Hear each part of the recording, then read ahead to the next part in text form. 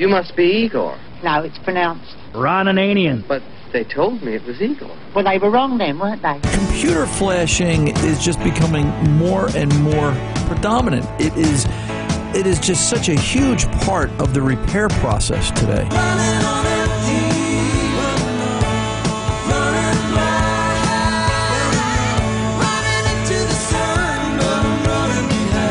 The Car Doctor. Dodge in Maryland, you're up next with the Car Doctor. How can I help?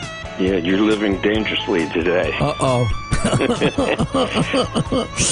If Walt from Hawaii calls, my day will be over. Welcome to the radio home of Ron Ananian, the Car Doctor. Since 1991, this is where car owners the world over turn to for their definitive opinion on automotive repair. If your mechanic's giving you a busy signal, pick up the phone and call in. The garage doors are open. But I am here to take your calls at 855-560-9900. And now, You are talking about the nonsensical ravings of a lunatic mind. here's Ronnie. Hey, it's time to start your engines. Hello and welcome. Ron Ananian, the Car Doctor, here at 855-560-9900. Here to take your calls and answer your questions. Whatever you've got going on, make your problem the Car Doctor's problem. Let's fix the car, get it back out on the road. Busy week at the shop as always, and a busy week here ahead or a busy couple of 2 hours here ahead as I can see, as we are just jammed with all kinds of information and all kinds of requests and conversations. Last week's show, and I was going to do this, let me do this now, and because it seemed to be a hot button topic last week. Last week, if you recall, we were talking about stable fuel additive and some of the issues with storing a vehicle for storage months for winter, and what happens to the gasoline and how it changes and turns. And boy, I'll tell you what, it's been a while since we've seen something generate this much email and this many phone calls. This comes to us, well, let me tell you the backside of this email that Micah had sent us. Micah from Maine, he's a regular listener to the show here. If you recall, Dodge from Maryland, Dodge, if you're out there today, buddy, you sure created a firestorm. Dodge from Maryland called up, and his suggestion was, why not use aviation gas, right? We were going to put aviation gas in the vehicle and use that for storage purposes, and, instead of doing the stable, and then it's 100 octane and so forth. But as so many of you pointed out, and Dodge, I'm not sure if you're aware of this, again, if you're out there listening, but aviation fuel is leaded. And the problem is that leaded fuel in a modern vehicle, if it is modern, is going to create problems with the catalytic converter. So that's an issue. Now, I guess maybe Dodge might have been speaking in terms of an older car, a classic, and I suppose that's possible, but the problem is still finding that particular fuel. Where are you going to get it? Now, and listen, I'm not a fan of ethanol. I've seen the damage that it does, and I understand all that. But it's just, I want to make it clear. You can't just drive your newer vehicle and have someone put aviation fuel in it or put it in via a gas can and think that it's going to be safe. And there's a lot of nice, newer, modern-day muscle cars, if I can use the term, that, the newer Mustangs, the newer, Chrysler's got a bunch of really neat stuff, newer Corvettes. I'm sure a lot of cars that don't get driven in the winter months, depending upon where you are, what part of the world. And, you've got to be aware of that. It's not a simple matter. Micah wrote in, hey, Ron, I listened to the show this week. I'm sorry, Dodge, I'm going to call him like I see him. And some crazy person called in to say use aviation gas in your automobile. Well, that's what it said in the email, Mikey. I listened to the show this week, and some crazy person called in to say use aviation gas in your automobile if you want alcohol-free fuel. You got to say one thing. Car Doctor listeners are very direct. I don't want to disparage the caller, but he is at a minimum misinformed. Aviation gas is designed specifically for aircraft engines, Continentals, and Lycomings, among others. Aviation gas is still a lead-filled gasoline. It's almost always tinted blue to distinguish it from lead-free gasolines. If put in a vehicle, it will destroy the catalytic converter if equipped. Even though it's well over 100 octane, one should never put any amount of aviation gas in a vehicle. Well, any vehicle that's equipped with emission controls and catalytic converters. As a regular contributor to the Airplane Geeks podcast, I am well aware that the above information is correct. It's been a discussion item many times based on environmental activists making scenes over avgas still containing lead. I wasn't sure if you were aware of this, and I thought it would be very important for your listeners to know that as a caller and giving very bad and dangerous information. Micah from Maine. I was Micah.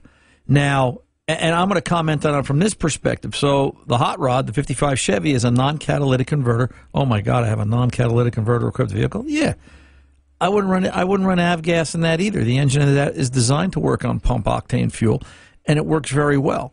So I'm not sure if we need to run aviation gas like that. I get it. I get what Dodge is trying to do. Listen, my whole conversation about this was simply in terms of storage. It's just easier to stop down at your local parts house, walk into an O'Reilly Auto Parts, pick up a bottle of stable fuel and gas additive, and it will do the job for probably $10. Not to mention, because the problem becomes if you do, and this is the backside of it, if you put aviation fuel into a vehicle with a catalytic converter, sure, it'll store okay, but when you go to start it, you can't run leaded fuel through a cat. You're gonna shorten its life. You can sit there and say, hey, Ron, it's only a gallon of fuel, or maybe it's 2 gallons of fuel. How much harm could it do? I don't know. Think about some of the hot rods today and some of the performance vehicles that have anywhere from 4 to 6 catalytic converters on it, and how many oxygen sensors and some of the other mission controls, and the cost of damaging these things, and it's just not worth it. Just spend the $10, buy a bottle of stable. It's not hard. All right, Dodge, I don't think you're crazy. Micah does. I don't. I just want to be clear. So let's kick the garage doors open and let's go over and talk to Charlie in Arizona, 91 Nissan pick-em-up truck. Charlie, welcome to the Car Doctor, sir. How can I help? Hi. Yes, this pickup sat for a couple months. My neighbor had it, and he was driving it right before that. He passed away. They wanted me to get it running, so I couldn't get any fuel to it. Okay. And I've got fuel to it, but what happens is I checked under the 10-amp fuse for the fuel pump, and then I pulled the relay for the fuel pump. Right. And when I turn the key on, Ron, I'm getting one terminal with power, and if I jump it, it's not kicking that relay in, but if I jump it across, I'm kicking in the fuel pump and everything works. Right. So I'm stumped. So you're just jumpering the relay. This is a pickup what? This is a Nissan what? Yeah, it's just a small one with the little 4-cylinder. What model was it? I'm trying to remember was this a D21 back in the day? Yeah, it's a 2400 motor, I believe, Ron. I'm looking at it right now. Yeah, this sort of rings a bell. So the issue becomes what you're saying is you turn the key, you've got power there, but you've got no ground from the PCM to energize the fuel pump. Yeah, like I say, I'm not too sharp at this. I'm not activating that relay. Right. Okay. Yeah. So do you have a wiring diagram on how that relay works? No, I don't. All right. Get one. So get one, because I think what you're going to find is you've got a hot on one leg of the relay, and you're going to have ground, and that ground circuit has to close to energize across the coil to energize the relay on the other side. All right. Now, unless you're on the switched side of the relay and you're finding power there, and all you're doing is supplying power to the fuel pump. When you say you jumper that wiring, what are you doing? Just taking a spade terminal and jumping across it, hot to hot? Yes, sir. Okay. From the hot and then to the one that runs the pump. Right. So it sounds like you're on the switched side of the relay. In other words, a relay is like a light switch. All right? Right. So, we're going to have a hot and a ground, and either we're going to close the hot and the ground. Usually it's ground. Ground is safer for them to close, and it's going to energize the coil of the relay, pull it shut, and put power across both sides of the relay to run whatever it is you want to run. All right? Okay. So a typical relay, you'll have a hot, and the other two legs, one goes to the component being run, in this case the fuel pump, and the switch, which in this case is probably ground across the one hot to close the relay. So you've got to find out what, if you've only got one hot out of 3 possibilities, right, then we're missing something altogether. What are we missing and why? Yeah, and it was running, like I say, it sat for a couple months. I thought, well, bad gas, but I changed the filter and did this and that, but I couldn't get the pump, and then finally I got the pump to work. But what I did notice, Ron, is the ignition switch is, the key won't stay in it. It works, but it's loose. Is there any possible way that ignition switch could be causing this problem? Or well, the ignition, if what you're saying is you can put the key in and then it comes out if it's in the running position? Yeah, I can pull the key right out, like the tumblers are shot. Well, no, as long as it turns, it sounds like the tumblers are worn out. It just sounds like they're just, but it's not going to affect. You should be able to, when you turn the key to the on position without even crank, it should prime the fuel pump. Right. It sends power. It's not, but it sends power to that relay, just that one terminal when I turn the switch on. When I turn the switch off, it cuts that power off. Okay, let's find out how the other three legs of that relay work. And the best way to do that is let's grab a wiring diagram and break it down. And if you need more information, give me a shout back next week. Okay, where would I get something like that, Ron? Well, you're going to have to look online. You're going to have to look for a local library. If you're really stuck, send me an email, ron@cardoctorshow.com. I'll see what I can dig up for you. Just send me the 17-digit VIN when you do it, and I'll see what I can find. Boy, thank you much. All I right, just sir. kind of stumped on it, so I know it's old, but it's kind of got. I mean, what I'm thinking about in the back of my mind, Charlie, is do you have the fact that it sat for a while? Do you have are you a victim of animals? Did something That's chew what on? I really looked. That was my first thing I crawled under. I looked for, we have my pack rats. I looked for a wire being chewed somewhere, and I'm not finding anything. Yeah, I'm just thinking about that. So that's why I say if we know how the thing is supposed to work that we're trying to get to work, then we can have a conversation of, okay, we know power comes from X and Y. Let's go look at X and Y and follow the path and. Yeah, make that relay right, work. Exactly. So is it chewed up or beat up somewhere along the way? So shoot me an email if you can't find anything. I'll see what I can dig up. 91 was a little while ago, but I'm sure we've got something in the library. So good luck to you, Charlie. 855-560-9900. The Car Doctor's coming back right after this. So call us.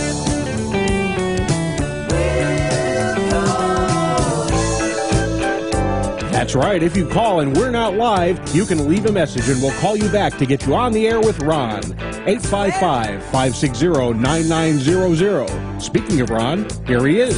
Is that if I'm not alive or live? Which is it? I want to make sure that we're correct on the English pronunciation there, Tom. Tom says alive. Alive or live? Which way does that work? I don't know. I have to go listen to it again, but we question whether you're alive at times. Well, I could be not alive, but then the show would be much more boring than it is now. So think about who would miss me. You said that, not us. Well, I'm just trying to make it easy for you. So, by the way, Tom, it's early. This is early October. Yeah. Take the mask off. Halloween doesn't happen for 3 weeks. I got him, Mikey. Let's go over and talk to Chris. You know what? I was working on a Ron Ananian costume, and the cops told me in town that it was like a little too scary. Well, how hard could it be to walk around with a big star in your chest and a wrench in your hand? So, I got out of that one, folks. Let's go and talk to Chris in Wisconsin. Chris, welcome to the Car Doctor, sir. How can I help? Good afternoon, Ron. Long-time listener, and I really appreciate your knowledge on vehicles. Thank you. Turning to you for some advice on upgrading to a half-ton pickup, either Chevy or Ford with the 5.3 or the 5.0 V8 and the 6-speed. Okay. I'm looking at I don't want to go to the current generation because I've heard you talk several times about things are getting so computerized that it's hard for the weekend guy to do any work. So I'm going to try to stay in the 012 to the 014 year range. Okay. Based on those parameters, do you have any insight into the Ford motor tranny versus the Chevy tranny? I mean, they both seem to have 6 speeds, and they're both 5.3 or 5.0 motors. So, in that generation, and I tell you to widen the parameter a little bit more. The trick here is, and I'll explain it like this, Chris. If you can find an 08, all right, a 2008 version of either one of these that's got lower mileage with less rust, I would take that over the 2012 or 14 because the 08 is even simpler yet. All right. Okay. And I'm not saying, not to buy a 12 if you find one that's, what you're looking for. But, if we're looking for simpler, older is simpler. All right. And and one of the nice things about an older vehicle is we've seen the problems. We know what breaks. We know, how to fix it. We've seen the weird stuff by now. And an 08 would be 12, 13 years old, depending on how you want to split the calendar. So, we've seen a lot of the failures. Now, the backside of that is that, that 08, maybe the trans has got less mileage, but it is a little older. Seals are a little drier. Seals have been exposed to environment longer. So will that trans have to come out sooner to be resealed or repaired or overhauled? Yeah, it's possible. Yeah. But, if I'm buying a 2012 vehicle for, $20,000 and an 08 vehicle for $12,000, $8,000 buys a lot of parts. Yeah. And that's in the mix. Now, 08 is probably, and I'd have to look at the 7s, but I think it was 8. I think 8 was where it stopped. On GM, 2008s is, I think, the first year they started putting the black vinyl around the brake lines. Very important. It might have been 07, too. I'd have to go back and look at it, but I remember specifically 08, they made a big deal out of it. Because, the engine and the trans are important, but it's all the little stupid stuff that's going to fall off along the way. Not to say that brake lines are stupid. It's just you've got to look to see, what kind of shape are the brake lines in? What kind of shape is the fuel system in? Where are the pockets of rust? Pull the dipstick out. Does the dipstick of the engine have varnish on it? How much varnish? How burnt and fried does the oil look like it's been? A dipstick is the tell-all. All right, it'll tell you if the guy was a cheater or not. It'll tell you if the guy wasn't faithful to the car, if the oil wasn't changed on a regular basis. Then you got to decide how much do you want to tolerate. What's there? Very important. The dipstick tells a lot. Rust tells a lot. I would also, if you're buying this used, you're walking around Wisconsin and you're buying this used from the guy the next town over, ask him, do you have any, receipts for the oil changes? When he did the oil changes, ask him, hey, listen, how often did you change the oil? Do you have any receipts to prove that? What weight oil did you use? And if the guy says to you, weight oil, does that matter? Just run. It's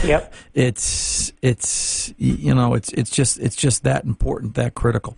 I think what you're doing is smart in a lot of ways, especially for a pickup truck, because at the end of the day, a pickup truck, and if you're not looking for a glamour wagon, if you just want a nice working truck with air conditioning and power window seats, whatever, you don't need heated seats and heated cup holders in a pickup truck, then I think what you're doing makes sense. If I had my choice between the Ford and the Chevy, hard call. I like them both, and I see limited issues with both of them.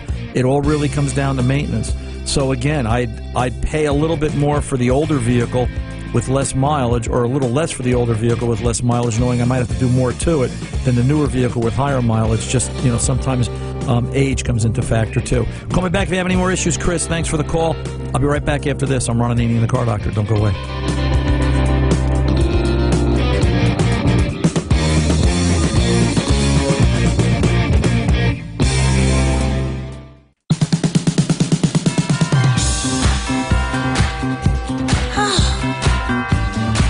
Back. Ron Ananian, the Car Doctor, here at 855-560-9900. Nice music, Mikey. I could get up and start dancing. It's like a dancing kind of day. 855-560-9900. Let's go over and talk to Gary. Let's go to Gary in Oregon. Oregon, whatever. That side of the country. 2000 Buick LeSabre. Gary, welcome to the Car Doctor. How can I help? Hey, glad to talk to you, Doc. Thank you, sir. I got a 2000 Buick. It's a development issue where driving down the road, highway speeds, it just dies on me, like somebody turned the engine off. Okay. Goes to a stop. I go to restart it. It starts with it instantly dies. I had it towed to a dealership in nearby town. They put it on the scanner, said it was a... P0101. Well, yeah, they initially diagnosed it with a P1626. Right. Replaced the theft deterrent module. Right. P1626 is loss of signal from the ignition lock cylinder down to the PCM, and the vehicle thinks it's being stolen, and it'll shut itself off. Right. Yeah, right. That's kind of what they wrote up when they did their assessment. Right. charge me for the module, $500 and some later. They say it's fixed. Drive it home. A week later, I'm driving it back to work, get about 50 miles down the road, and it does it again. Car have a tilt steering wheel? Yes, it does. Do you use it? Gingerly. Why? Not very often. Why gingerly? Oh, I don't know. I don't like to be hard on things. I'll hit the button, let it plop up or whatever. Okay. So let me ask you a question, Gary. Any idea why they changed that module and not just bypassed it? I asked them about that, and they said you can't bypass the PK3. You have an ignition key. Your ignition key has a little black chip on the end, right? Mine is there's no like little resistor chip on the metal shank. Is that what you're talking about? Yeah. So your bypass is in the lock cylinder itself. Probably, because when I look at the key, it's just got the little plastic Buick symbol at the top of the shank. Okay. I'm not going to disagree with them, but I'm going to question it because I remember bypassing. I don't think there's a system that can't be bypassed if you want to, and right. I would do a little online research to see, has someone got a way around it, because it's simply looking for a resistance value, or at least that I believe that's what it was, and that's why it's one of the reasons I miss Radio Shack so much. Because it was, it was, we've got one of these with this resistance value, and we'll just bypass it and whoosh, out the door. Because my concern is the P0101. It's just too coincidental. Right. That's the code. See, because when it died again, I had it towed to another shop on the way to work, and they ran their scan on it. This is the independent shop. The first one was a dealership. Right. And they came up with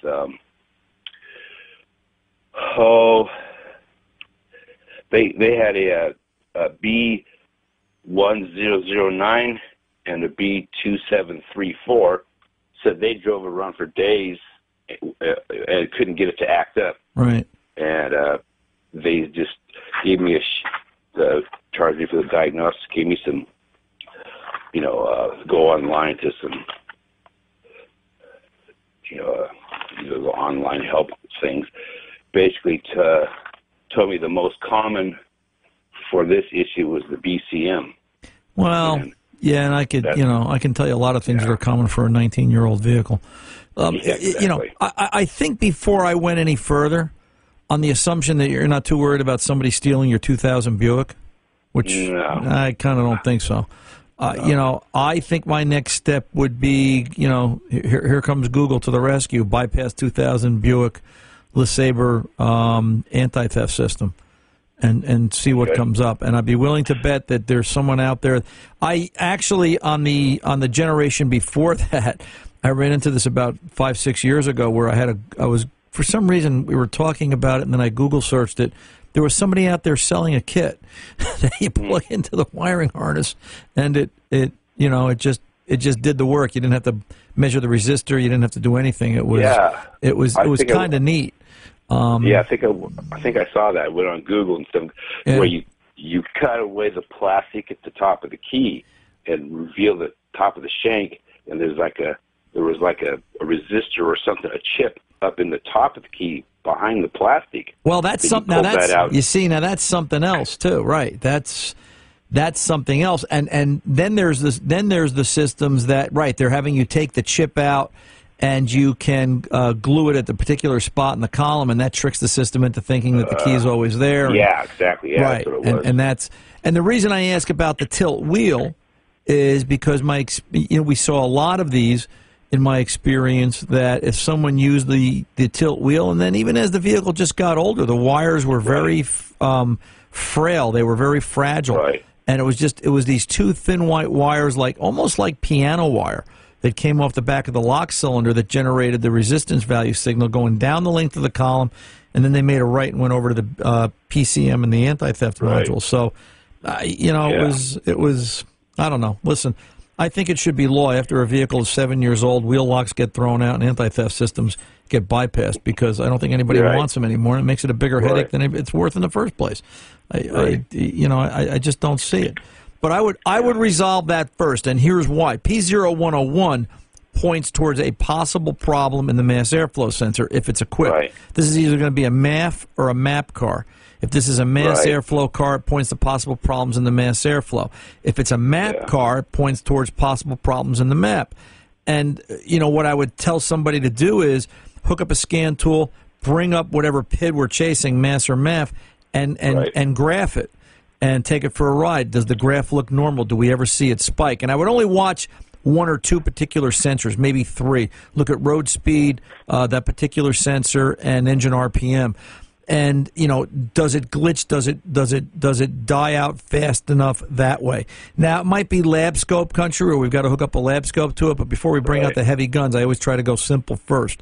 One thing to be aware of is that my concern is if the vehicle stalls while it's running because of anti-theft.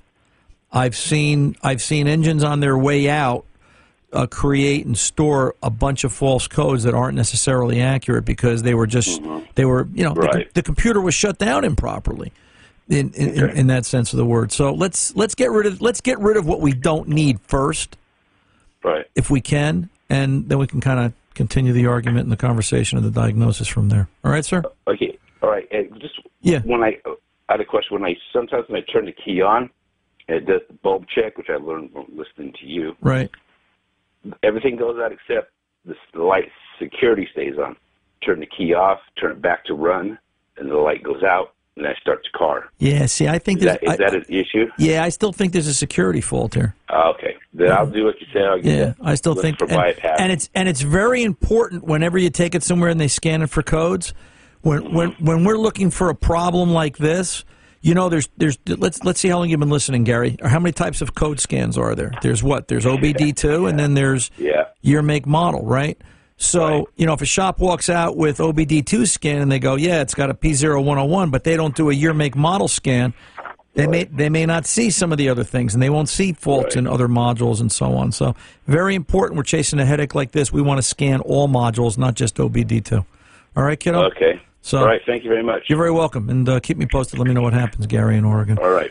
Yes, sir. Take good care. I'm Ron Ananian, the Car Doctor, 855-560-9900. Got a problem? Give us a call. We'll be back right after this. Hey, folks, welcome back. Ron Ananian, the Car Doctor. Just to let you know that this segment of the Car Doctor is brought to you by Omnicraft. If you're in need of parts, check out Omnicraft. Omnicraft offers the most commonly used maintenance and light repair parts, including oil filters, brake pads and rotors, coated calipers, loaded struts, radiators, wheel hub assemblies, cabin and air filters, and the list goes on and on.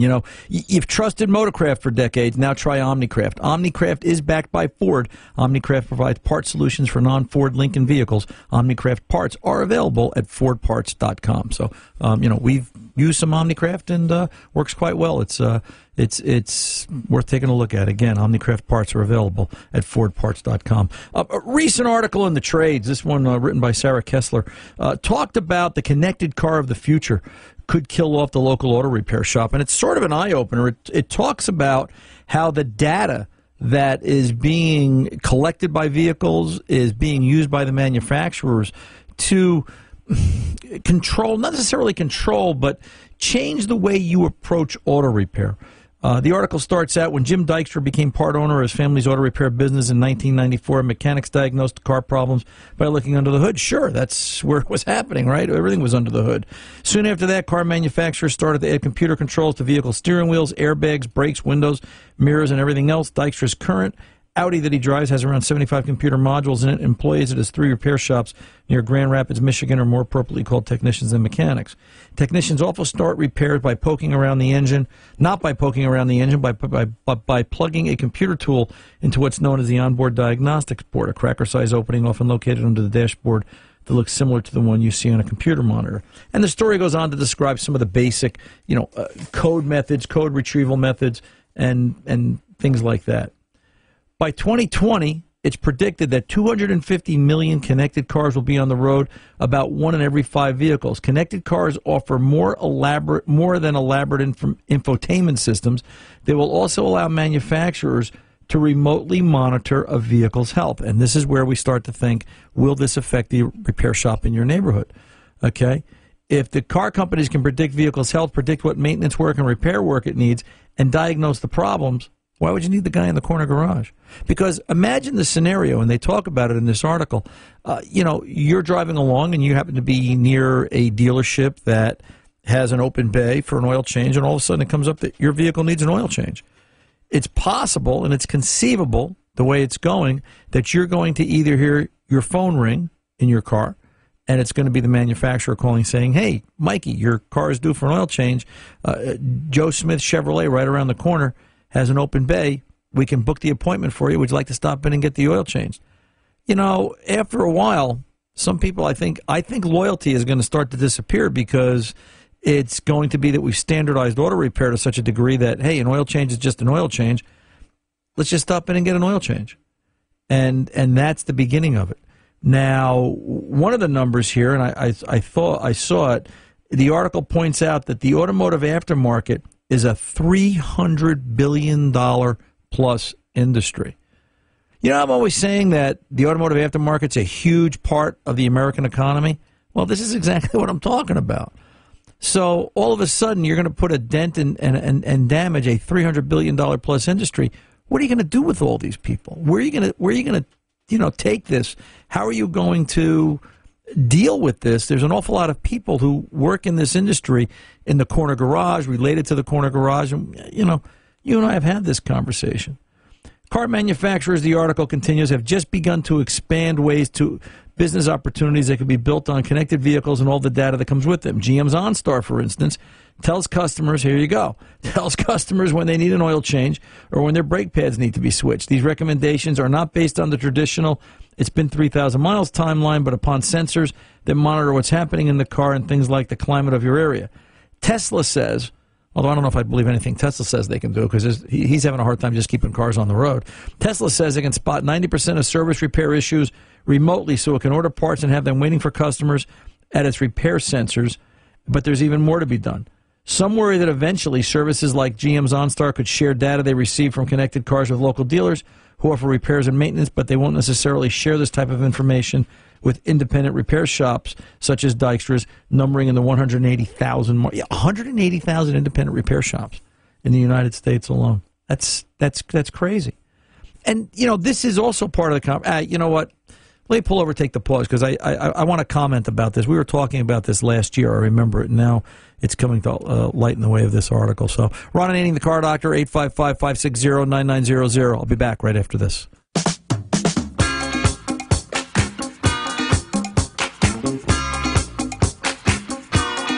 Welcome back, Ron Ananian, the Car Doctor. So we were talking about connected cars. So the problem is, and I had been to a seminar maybe a year and a half ago, and we talked about it here on air, is the connected car concept. The car knows when you gain weight. The car knows what position you put your seats in. The car clearly knows whether or not your seatbelt is connected. So, and somebody said this, when at what point, and I've heard this conversation, we can have cameras now that watch the road. When at what point does the camera watch you? How were you sitting in the seat? The seatbelt was buckled, but were you sitting on the seatbelt buckled and sitting on top of the seatbelt? Or were you, sitting, and I still see that sometimes, or were you sitting in the car properly with the seatbelt across, your section there, so when the accident happened, you were securely belted in, properly belted in? And all of this data is then being relayed to the car companies and the manufacturers. But it's even more than that. They're looking at, they can, right? You ever wonder how Google knows where you are, right? Like, you ever think about how Google traffic works?